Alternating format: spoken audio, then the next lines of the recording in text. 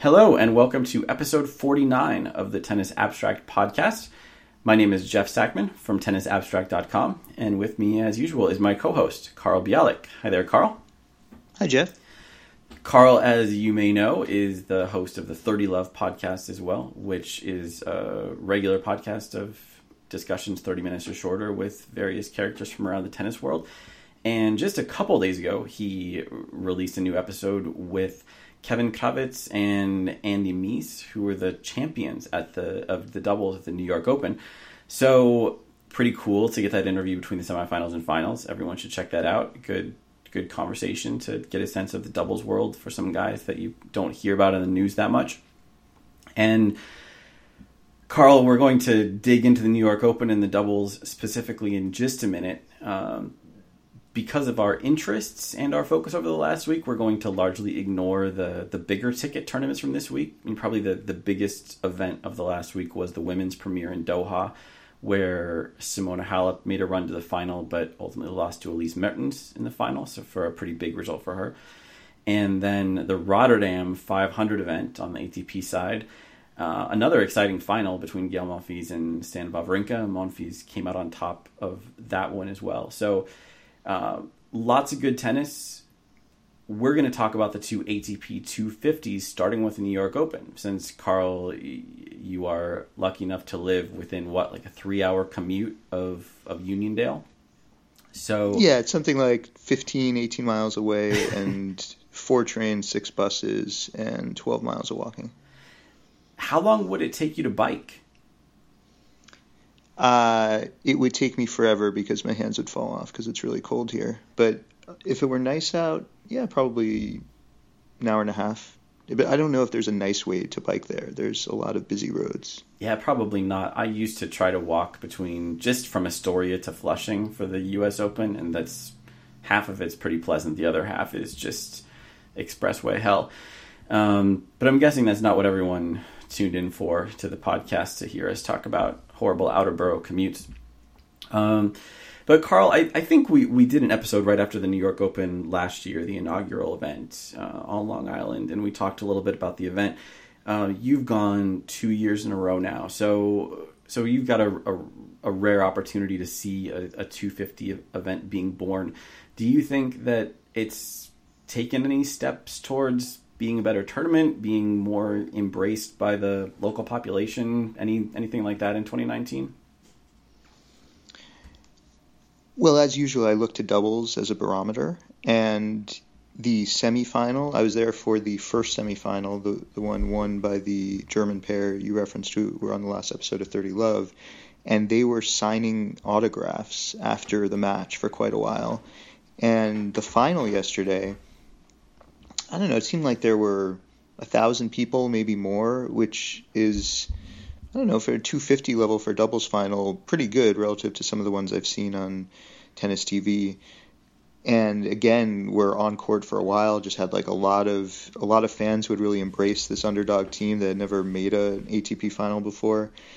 And you know, there were a group of fans who followed them into the press area where they were giving a press conference after and waited for them outside, and including some young women who seemed quite taken by this pair. So these are probably not the sort of indicators that directly affect the bottom line, and there were quite a few empty seats at a lot of the sessions. But I think doubles was a good sign that people were passionate about it. I don't know, the tournament did a lot of things well.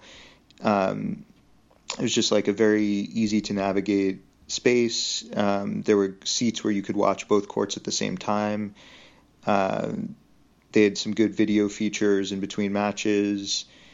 The Coliseum itself is a very nice facility with good food, good bathrooms, just like a good experience generally. They had an expo last weekend where there were people from all around the tennis world, showing off their wares, and I hadn't actually seen an event quite like that before. It was a pretty cool way to quickly meet people doing all sorts of things like tennis tours and tennis mental game instruction and tennis gizmos and gadgets for making your on-court experience better. So you could tell all the moves they're trying to make the 250 succeed. I don't know about the financials behind the scenes, but I think they probably need to find a way to sell more seats. They're very focused, I think, in the marketing on the very top-ranked players, and that's risky. Kevin Anderson had to pull out just before. Some of the big American names lost their first matches, and I heard people talking in the crowd and in the media room about like finding ways to market tennis more than tennis players as a way to build a stronger foundation. Yeah, that's really the $1 million question for the whole sport. So you mentioned you don't really know about the financials. I mean, did it feel like this year was stronger than last year? Like just in terms of the audience and so on? Yeah, I was just thinking about it. Maybe marginally. It wasn't obvious that it was. I mean, one thing that this is such a top-heavy sport in a lot of ways. Like so much of the prize money and attention go to the very best players and the very biggest names. And I've wondered that before from a tournament perspective. Does it all come down to how you do the last weekend? Is that where you make all the money? And it would be nice to have a good Tuesday afternoon session, but realistically, it's about Saturday night. It's about the finals on Sundays. If that is the case, I think this tournament did pretty well. So even though, visually I might sort of be averaging the images I have in my head of the seats through the whole week, in fact, it might just be, hey, did we get a lot of people in the stands for the singles final? Those were the expensive tickets. That's when people were paying attention. That's what I'm not sure about. Yeah, that is tough. And I hope that you're right in the theory that for these type of tournaments, it really comes down to the final weekend because, I mean, those of us who watch a lot of tennis TV and other kinds of streams, like it's almost to be expected that if you tune in to Tuesday, Wednesday afternoon, or even evening sometimes, like you're looking at empty arenas. And I mean, that can be as true of like an established even 500 event like Rotterdam as it is of the 250s, but definitely the 250s or the equivalent WTA internationals, like you don't expect there to be a crowd unless you have a big name or maybe you are looking at the weekend. And you mentioned already that the big names either didn't show in the case of Kevin Anderson or were knocked out early in many cases. Some of those, well, at least one of those players, John Isner ended up as the top seed, right? With Anderson's withdrawal? Yep. So Isner was the top seed. He made it to the semis and played this outrageous, epic battle against Riley Opelka that I think, according to someone on my Twitter mentions, it tied the record for most tiebreak points in a best-of-3 match, which is believable since I think the second set went to 16-14 in the tiebreak, and all 3 sets were decided by tiebreaks. So that meant Opelka won that match. Opelka went to the final. So we had this super underdog final between Riley Opelka and Braden Schnur. And I want to talk about Schnur in a minute, but let's start with Opelka since he's our winner. I think we had this discussion a little bit after the Australian Open since Opelka was on everyone's radar, having upset Isner back then as well. But having seen Opelka up close and personal, maybe you were in the firing line and you were at risk of being hit by an errant first serve. How would you compare these two, Carl? Can we just say Opelka is the next Isner and expect the same sort of career trajectory? Well, if we can, I mean, that's a tremendous trajectory, and Opelka's also getting started in pro tennis younger. I mean, Isner was in college at this age. They clearly have a ton in common, statistically, physically. I was watching the match with someone who knows Isner and knows tennis, and she initially thought Opelka was Isner, and then was disgusted when she realized that there's a second Isner. You can guess who this is. I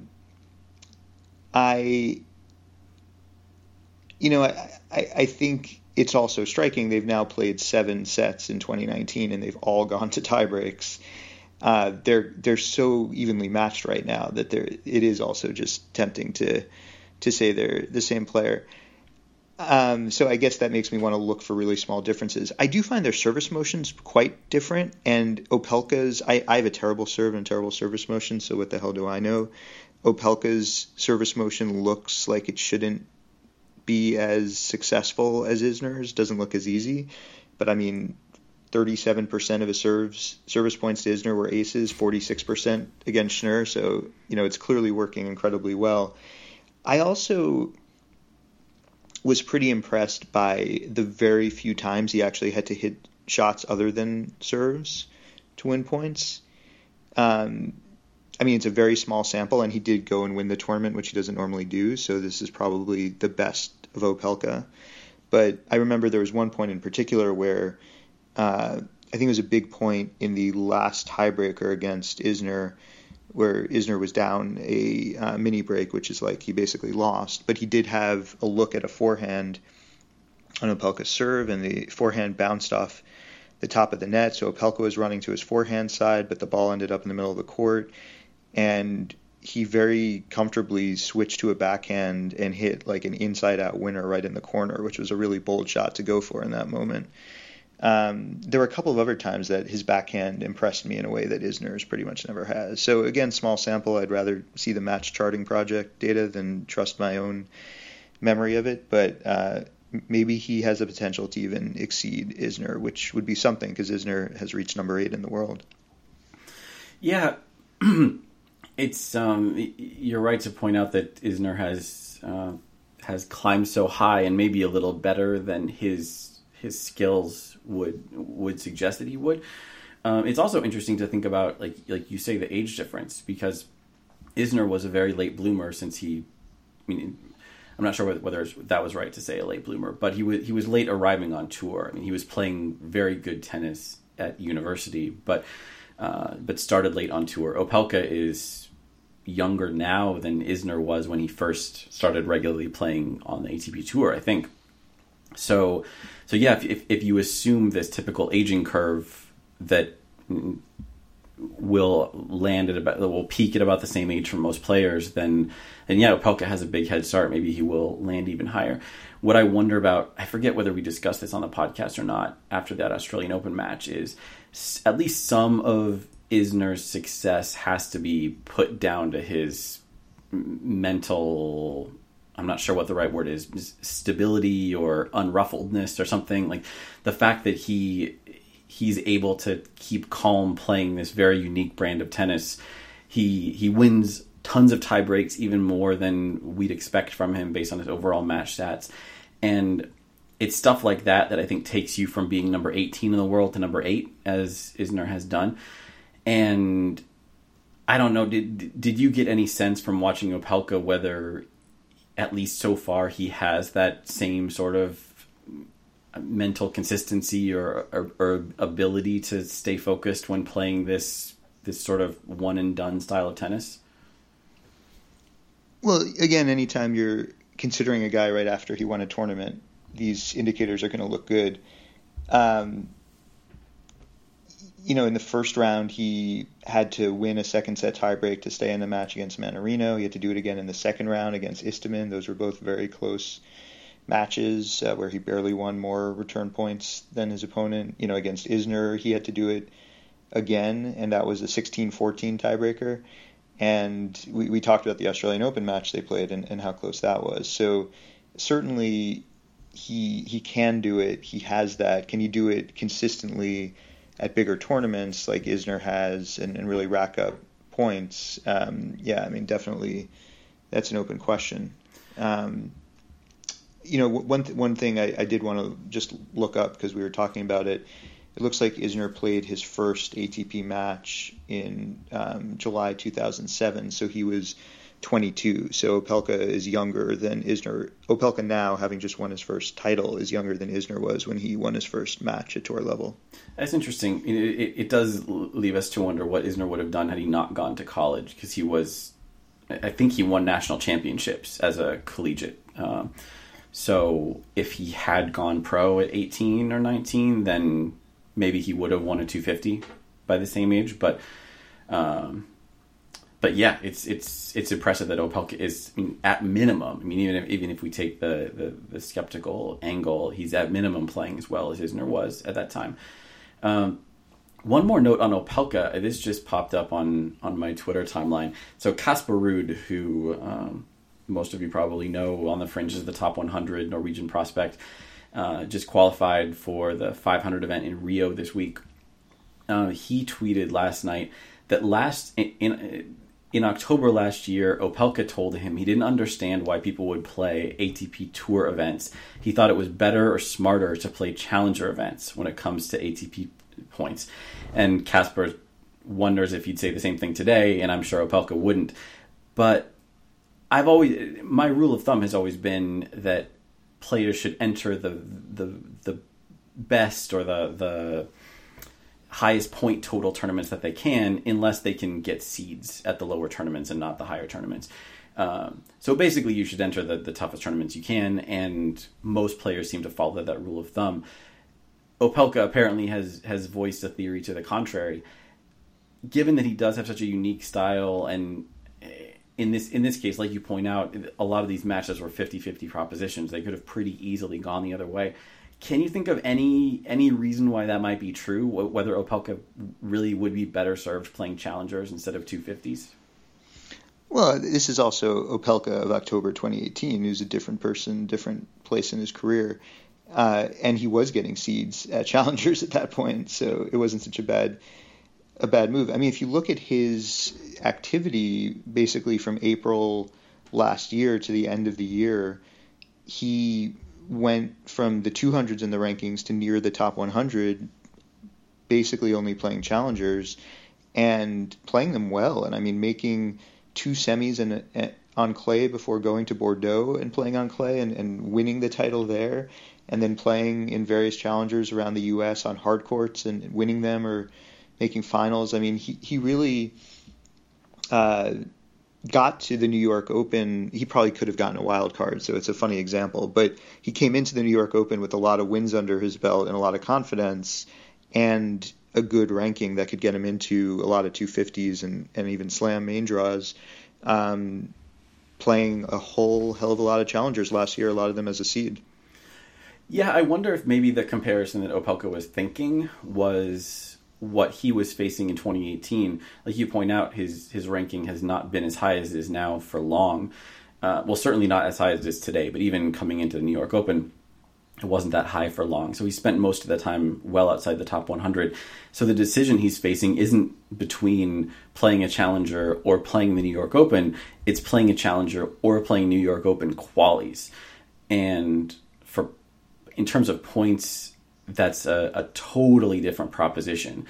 So maybe it's someone like Casper who's playing the qualifying in this South American clay court swing, who could use that advice more than Riley Opelka right now, because Casper lost his first qualifying round in Cordoba and Buenos Aires, finally came through qualifying in Rio, but unless he has a really good week in Rio de Janeiro, he's going to have 3 weeks in South America and not a lot to show for it.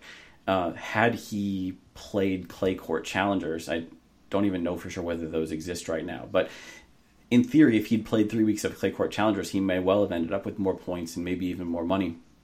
And if those tournaments had been in Europe, he might have even spent less on transportation and so on.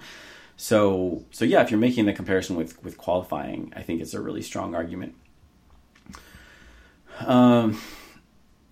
So one last question about Opelka. I updated my ELO results, and I think I saw he's at number 43 now after winning this tournament. Probably a little bit higher if you look at hardcourt specific ELO ratings. But what's your gut on that, Carl? Do you think that Opelka deserves to be considered the 43rd best player in the world right now? It's always easier to answer if you can give me some surrounding names. Do I have those? If that's not at hand, if that's not at hand, I will just make something up. Yeah. I mean, it feels fine. Like I had not realized until this conversation just how good he was at challengers last year, and combine that with some good wins to start this year at tour level, and some pretty good names, including a top 10 player in Isner at the New York Open. I think it sounds reasonable. I mean, he's beaten Isner twice this year, and 2 wins against a top 10 player will tend to boost your ELO. Although I think Isner isn't quite in the top 10 in your ELO. Yeah, let's see. I have it open now. He's fallen. He's all the way down to 24. but he's had a pretty rough several months. These were his first consecutive wins in several tournaments. So, okay, I've got this handy. Let me give you 40 through 47. And I was right, Opelka's 43.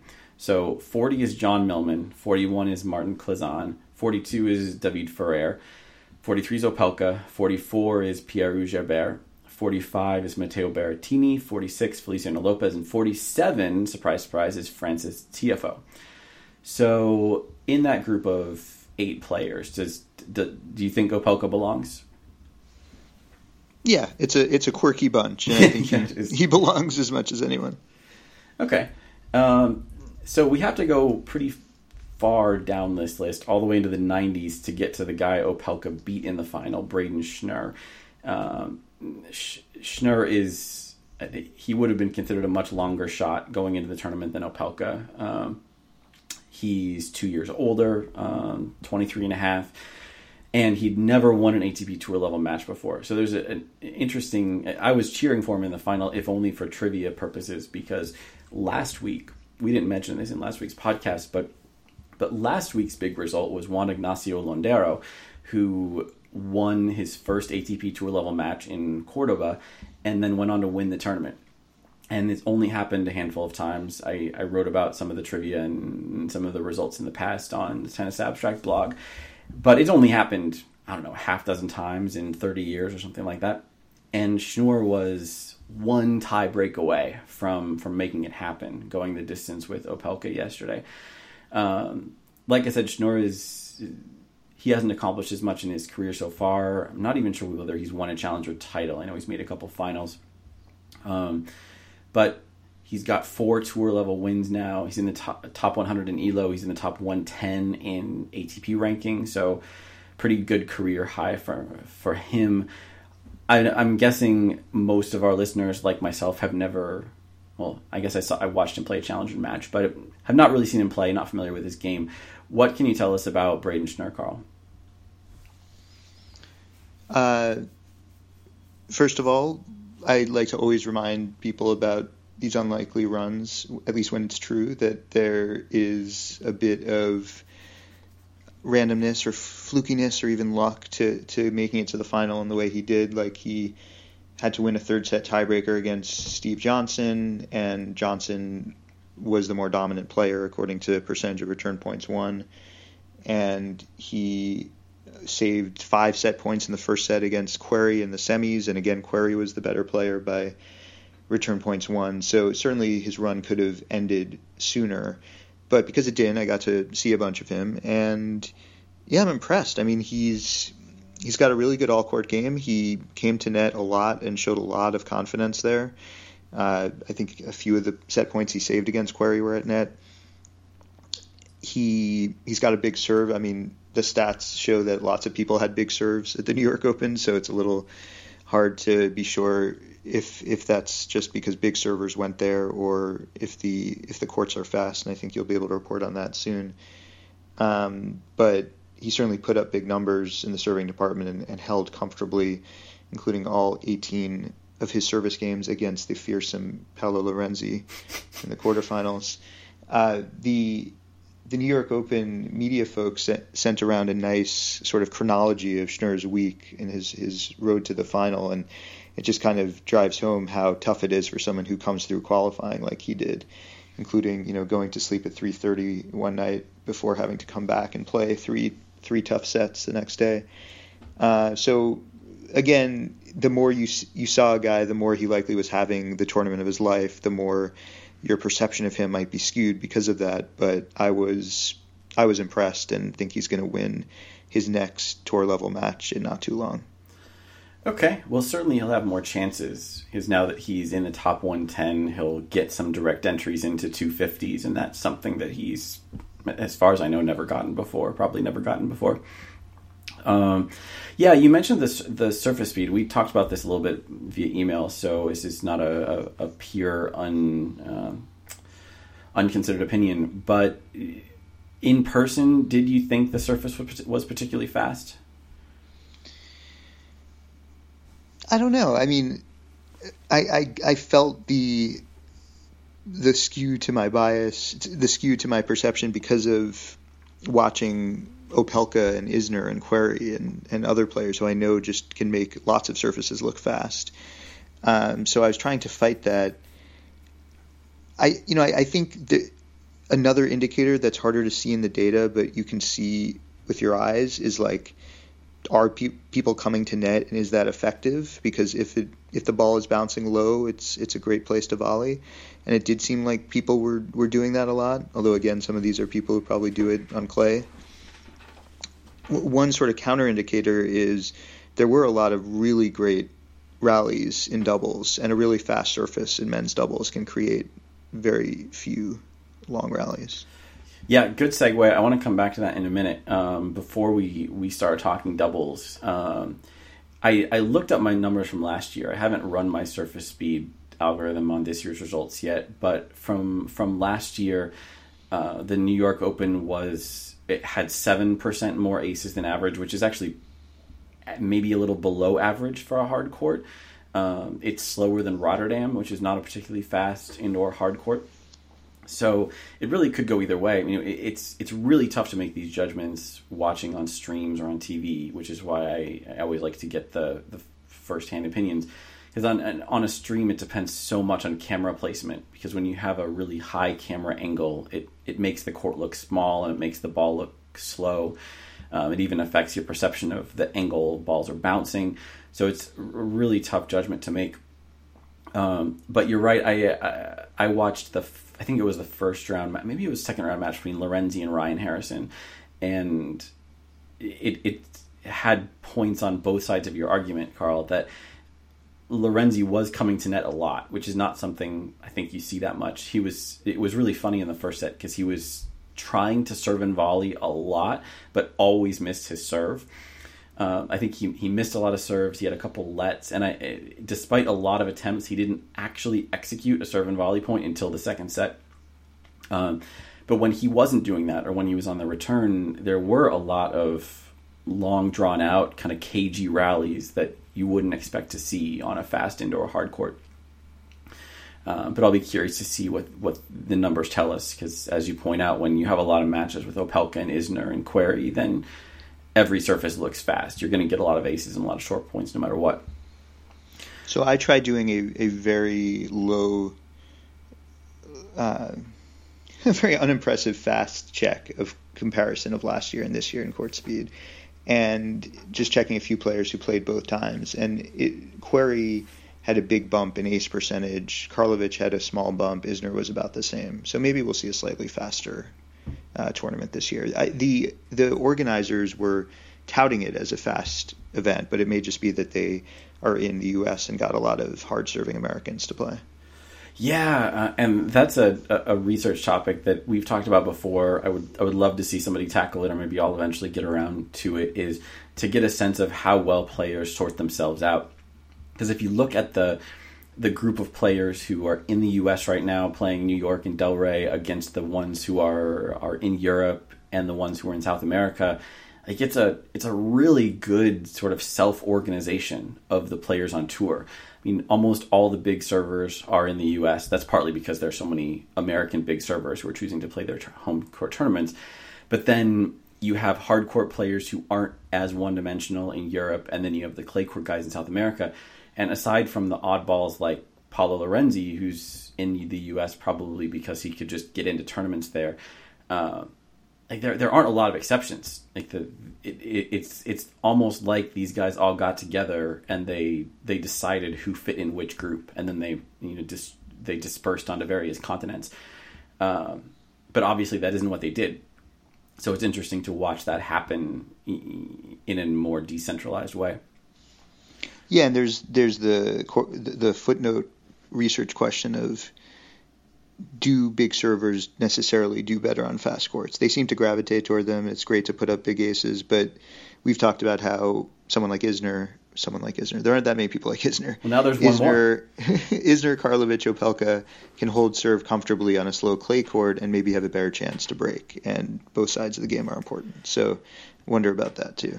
Yeah, I'm thinking a lot about how to structure this research project exactly, but I've noticed that court speed is one of those analytical topics that people care about a lot, even if they're not generally that interested in analytical topics. Like, of the random things that show up in my Twitter mentions, surface speed is probably half of the things people are exploring. And yeah, you've asked this question before, is we just kind of assume that fast courts work to the advantage of players with these big games. And part of that's because most people care about the big four, and if you're Federer and Nadal, you know which surface you want to be on. But for other players, like you point out, I'm not so sure that's true. So it would be pretty complicated to set up the study to get a sense of how much surface speed influences results, because just to even start doing it, you need to have a number for every player, giving you an idea of what their court preferences are. And to do that, you have to have a reliable notion of surface speed for every match. And maybe we have that, but it's complicated. I mean, it's like people are jumping straight to step 7 when I'm not sure we even know how to get to step 2. So lots of question marks still there. Yeah, I think I would start by trying to look only at hard courts, because I think if you get into clay and grass, you're talking about other things besides speed. Yeah, definitely. And I totally agree that you need to do that within surfaces, at least to start with. And there is a huge variety in speed on clay courts as well. Even if you take away the weird American hard true clay, even some of the indoor clay is really fast. A couple tournaments are particularly slow, like Monte Carlo always comes out as being a really slow clay tournament. So I'm not sure whether there's as much variation among grass, but every surface has their variation that, at least in theory, is benefiting certain players over others, but maybe not in the way that we assume. So to continue our focus on the New York Open, Carl, you got to see some doubles. You got to talk to these doubles guys. I wrote something on the blog this past week that the title was, "Is doubles as entertaining as we think?" And I think this is another common assumption, that doubles is super entertaining. We always have these highlight reel 12-shot rallies with everybody at the net and behind the back half volleys and all this wild stuff happening. And when you actually sit and watch an entire doubles match, sometimes you get a lot of unreturned serves, and you spend most of your time watching players just conference with each other before deciding where to serve or where to return on every point. So I wonder sometimes if people don't watch doubles because doubles actually is kind of boring. I dug into the numbers from the Australian Open and found that the points aren't particularly short. Men's doubles points are pretty short, but women's doubles points are a little bit longer, I think it was, than women's singles points. And a lot of those points are third shot winners, like sort of net poacher winners, that kind of stuff. So it isn't that there's this enormous percentage of unreturned serves that you don't get in singles. And I know, Carl, we talked about this before this last weekend, and you'd read my article. So presumably you had this in mind a little bit, watching some doubles matches this weekend in Uniondale. What do you think? I mean, was it entertaining to watch these doubles matches on a super fast hard court? If it was super fast, yeah. Yeah, I guess I've just made the counter argument, but on this not slow hard court with big serving players. Yeah, well, so the team that won was big serving, but it wasn't like lots of aces, serving a lot of first serves in the low 120s, and the teams they were playing in the semis and final were similar. So we had a lot of chances for returns to happen, at least. The short answer is yes, it was entertaining, very entertaining.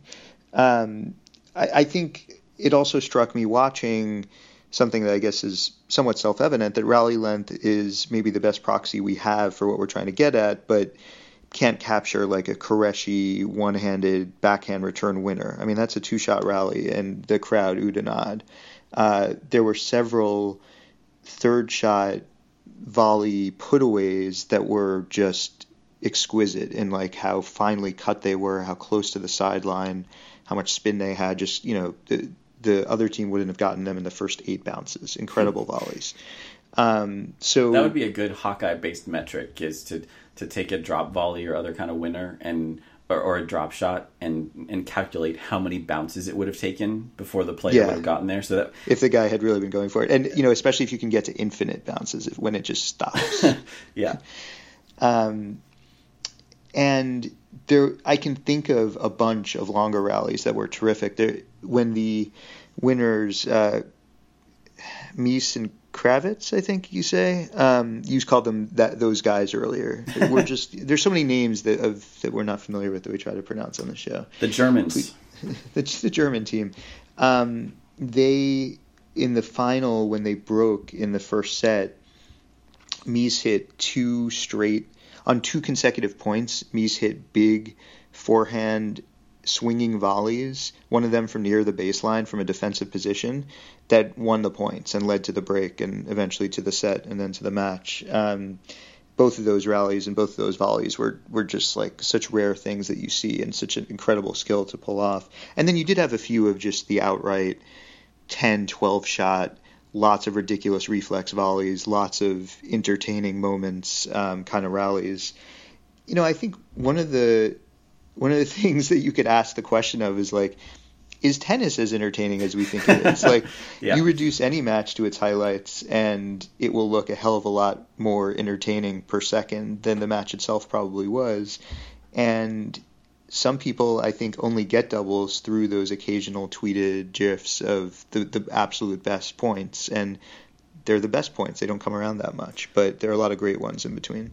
Yeah, one thing, I think you've made this point before, that one of the reasons that so many people are attracted to doubles, or maybe there's this perception that doubles should be bigger, is that doubles is what most casual tennis players often play. So maybe 95% of TV broadcasts are singles over doubles. Maybe it's 99%, I don't know, but it's a lot. But if you look at what people are really playing on a public park tennis court or something, or what they're playing in USTA leagues, it's a lot of doubles. And I wonder about that too sometimes, that if you're thinking about players like us, like maybe 3.5 level players who get their share of doubles in, do you think this is even the same sport? Do you think that a 3.5 level league doubles player who goes to watch the New York Open final, are they seeing stuff that they can apply to their own game? Yeah, absolutely. I've really come around to thinking that for singles too, that for a reason that I can't quite explain and would need to study more, because your level and your opponent's level is similar, even if the actual level is much different than the tennis you're watching. So much of the tactics translate so well. A very simple example with doubles is just the movement, especially at net, that if, like, when I play and an opponent is really tough, it's so often because of their timing and movement at net and not being able to read it. And even if you can read it, they've timed it so you can't adjust your shot by that point. Or if you do try to adjust it, it usually goes haywire. So, I think that's the same like idea and the same goal, even though they're so much faster and so much better and so much more successful when they do actually get their racket on the ball because of their movement at the net. Okay. Yeah, that's interesting. So we've spent most of our show on the New York Open. I have a couple other things I want to touch on, but most of them are related to the other ATP 250 in Buenos Aires. But before we dive into that, I just wanted to do a quick plug for one thing, which is the most recent blog post on the Tennis Abstract blog is called Around the Net, issue 1. And thanks to sort of a nudge from Carl, the idea is to provide a clearinghouse for everything going on in tennis analytics. This feels like I'm delivering an ad, and I'm not really. We don't make any money from this whatsoever. So, and if we did, it would be me paying myself in this point. So it's not an ad. But the idea is that there's not a ton of tennis analytics out there, but I feel like even what there is a lot of it gets missed. A lot of times it's someone who's a fan or an analyst of another sport who doesn't really engage with the tennis community, or an academic who happens to do one big tennis project, like Simon Denman, who was on a recent 30 Love episode. So my goal is, A, to get all that in one place. So those of you who are interested in tennis analytics are more likely to find it. And the second goal there is, by having this one place, hopefully it will encourage more work in general. So I hope you'll check out that post and the future ones, which may come as frequently as every week. And if you see stuff, whether it's academic papers or blog posts or whatever, even things that are not tennis related that you think would be of interest to analytical tennis fans, let us know about it. We'd like to make this fairly inclusive and really reflective of all the good work that's going on out there. Jeff, one note that's related to that, and also the New York Open, they're now using Fox 10. Maybe they were last year and I forgot, but I'll be interested in the years ahead in whether analysts in tennis writing things that get rounded up in the around the net roundup end up getting more access to Fox 10 data than they have to Hawkeye data, and what they do with it. Yeah, fingers crossed. I don't love Fox 10, and I have one single self-interested reason for that. It just feels like it takes twice as long to generate the replay and resolve a challenge with Fox 10 than with Hawkeye.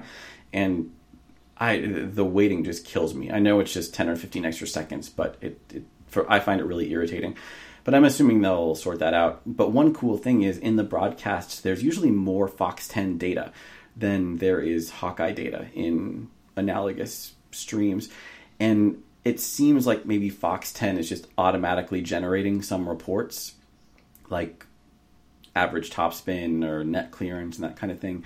And that's certainly an improvement, at least for someone like me. But you're right as well that maybe it will be another source that can get some more data out there. I'd love to see a reporter, if any reporters are listening, dig into like what Fox 10 offers that maybe Hawkeye doesn't, or how the cost structure works for tournaments, like why it is that there's now a competitor that's eating into Hawkeye's business, and why a tournament might choose one over the other. I think there's lots of interesting stuff there, but I don't know anything about it, so I'd love to read more. So as promised, there's a couple of things I want to talk about from Buenos Aires. In this tournament, the final was kind of anticlimactic, but it was won by Marco Cecchinato, who many of you probably remember as our surprise semifinalist and Novak Djokovic defeater from last year's French Open. He won the final, giving up, I think, only 3 games against Diego Schwartzman. The match of the tournament was Schwartzman against Thiem in a third set tiebreak in the semifinal. And I want to get to that in a second. But I want to start with Cecchinato. Carl, this is another thing that comes up occasionally on the podcast. I think you kind of like players who have these surprise runs and, I don't know, have high ranks relative to their usual performance, or maybe like the Tennys Sandgrens of the world who got to the quarterfinals of the Australian Open last year. Let's just start with this. Am I right about that? Do you kind of have a soft spot for these players who have one good run on top of what might be otherwise kind of a pedestrian season? I don't think I become instant fans of them as players. I think I like this statistical anomaly of it and just the surprise of it. I guess I like my tennis with guys like that in the later rounds more than some of the slam seasons where the big four were pretty much all or 3 of 4 guaranteed to go to the semis of slams. I also think I'm attracted to the possibility that some players are actually able to deliberately do that, deliberately bunch results, deliberately rise to the occasion. I talked to Tennys Sandgren a little about that at the New York Open, and he said he's always kind of been a momentum player, and if he's done well at the start of a tournament, then he's got a good chance to go deep, but he often loses the first match. And I think last year was particularly interesting from that perspective because you had Sandgren and Cecchinato at the French Open and Millman at the U.S. Open, all guys who are kind of journeymen, not not youngsters breaking through, but more mid-career players having by far their best results.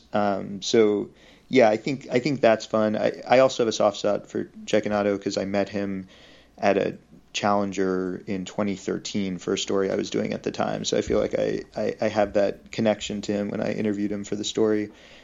And I also like that he has a one-handed backhand. And I also like something I think we're also going to talk about, which is his extreme surface preference, because all of these kind of statistical anomalies make the game interesting and less homogenous.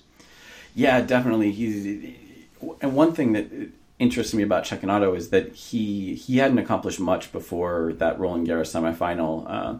There were so many firsts and oddities that Petr Vets put together a blog post for the Tennis Abstract blog just on all of those oddities of Cecchinato's run at last year's French Open. Since then, he's done a lot of interesting things. One, that this was in the notes for previous podcasts, but didn't make it on air, I don't think, that a lot of clay court guys, when they do get their ranking up, they'll hesitate to play a full schedule. They maybe will go play some clay court challengers instead of playing the Asian hard court swing. But Cecchinato didn't do that. He's played a pretty full schedule on all surfaces. He won a couple matches in Shanghai, I think it was, not very convincingly, but he did win them. So he still looks like a pretty clay-focused guy, but he's at least giving it a shot, which is something you can't say for everyone in his category. But he's won 2 titles now on the back of his Roland Garros run, in part because of it, because he came into this tournament in Buenos Aires as the number 2 seed, I think, got a first-round bye, so he only had to win 4 matches. But he did it really convincingly, including the loss of only 3 games in the final. My ELO through this last match yesterday says he's 14th on tour on clay, which means you're pretty much talking about the usual big names and then him. Echoing my question about Opelka earlier, does that feel right to you, Carl, that Cecchinato is the 14th best guy in the world right now on a clay court? Yeah, I mean, he's 21-9 at tour level on clay in the last 52 weeks, and that's really good. There probably aren't more than 13 guys who have a record better than that. Some of them, a lot of those wins are at smaller tournaments, but still, beating Schwartzman on clay 6-1, 6-2 is a really good result. I think it's, my guess is there aren't too many guys in the top 20 on clay who are ranked as low as Cecchinato is on the other surfaces. And we don't have as many surface specialists as we used to. I know that's not necessarily because the courts are all converging. And maybe I'm not right, and maybe there never were as many surface specialists as we're told there were, but in any case, there aren't a lot of them. And I think it's fun to have one, especially one who's trying to not be a surface specialist. He's trying to get better. I mean, he played 2 tournaments leading up to the Australian Open, and a lot of guys play one or only play exhibitions. Actually made the semis in Doha, which is a really good result. My favorite is that last year, between Shanghai and Paris, the 2 Masters after the U.S. Open, he played Moscow and Basel, and he didn't win a set or come close to it. He actually won, 6% of first serve return points against the fearsome Adrian Manarino in his loss in Moscow. So he's clearly got work to do off of clay, but he's doing the work, and that's pretty cool. Yeah, one thing, I hadn't realized this before, but I watched 2 of his matches from Buenos Aires. He really likes the tactic of a serve plus 1 drop shot. So he hits a big wide serve, gets the returner out of position, and then he has a very good drop shot. So he throws that in, and it doesn't always work. Of course, you're not always going to make the shot. Even if you do, it might not be perfect. The other guy, especially if they're as fast as Diego, might run it down and hit a winner. But I mean, just anecdotally, it looked like he was working a lot more than not. Do you have any thoughts about that tactic? Do you think that maybe players could use it more on a clay court, especially on a slow one?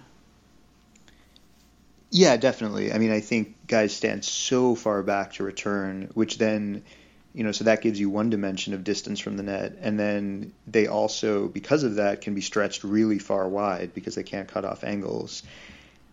I do think so much of it is in the execution. I mean, it's so sad to watch players who know that a drop shot is a reasonable option in a given moment try it, and then you realize, oh, they don't have a drop shot. They can't hit it. Now, sometimes even players with great drop shots hit bad ones, so it's not always the case that they don't have one. But sometimes you've seen that player try it a few times and realize, okay, that's what they mean when they say they should leave that shot in the bag. Whereas Cecchinato can hit them from positions that are probably below 50-50 for the average player because he's got such a good one. Yeah, that's another research topic I need to go back to. When the match charting project was very, very young, I took a first look at drop shot percentages, and from the very small amount of data I had at that point, I found that drop shots were not very successful, and generally you assume that players are hitting them from relatively offensive positions. So you would expect players to win quite a high percentage of points in which they play a drop shot, and that was not the case. It's evened out more over the years, but it's a more complicated subject than just looking at the percentage of points in which a drop shot is played that the player goes on to win. And you have to look at so much more like when it happens. Like obviously a serve +1 drop shot is very different than a drop shot on the 11th shot of the rally. So that's a maybe aspirational more than realistic for me in the near term, but definitely something that I or someone else should look at.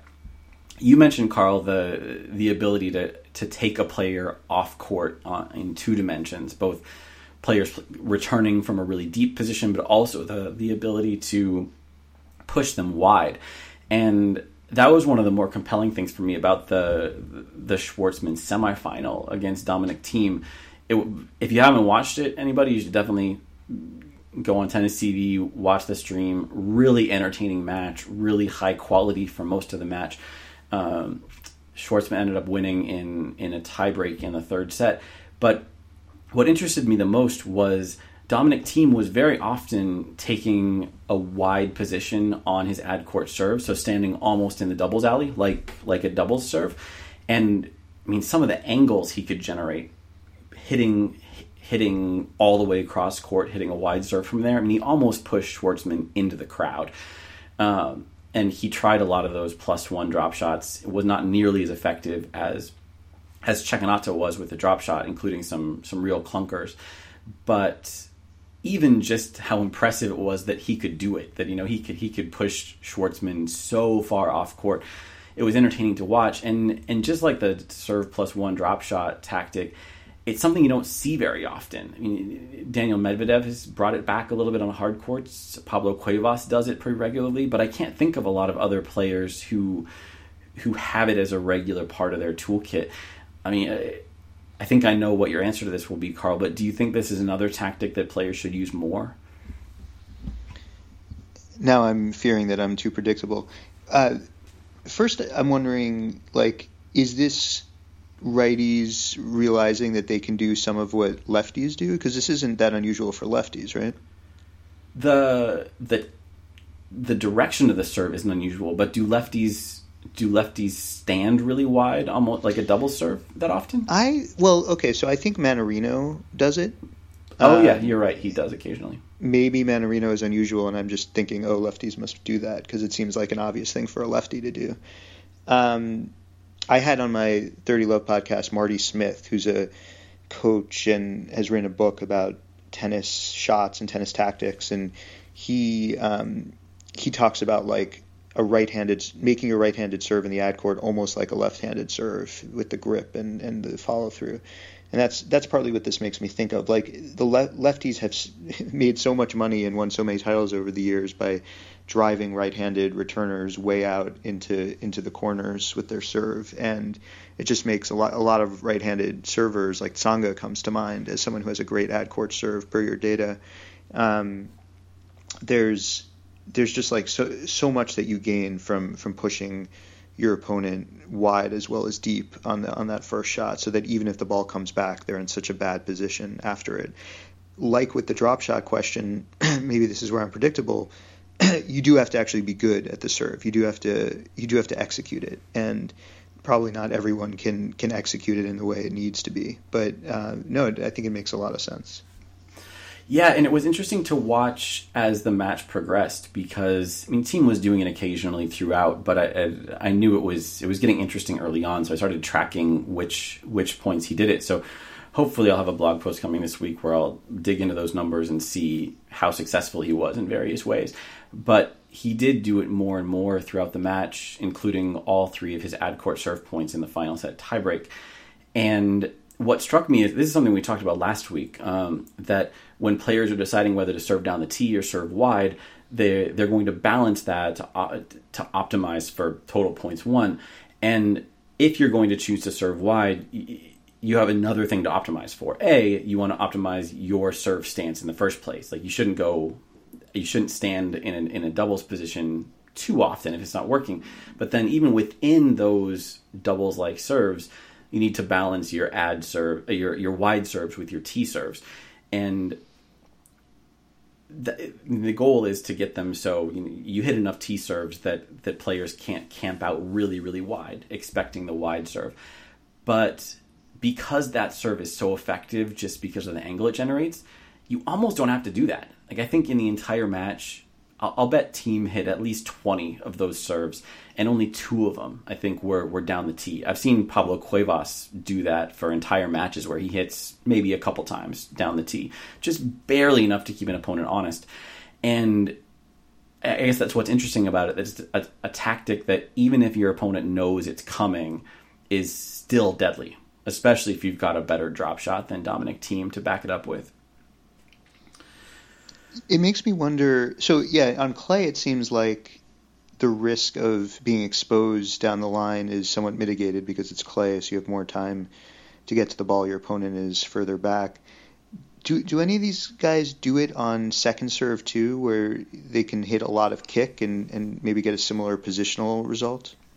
I've seen it. Thiem wasn't doing it, and I think they do it a fair amount. Like, they get the kick going out wide, but they don't, not as often pair that with the serve position itself.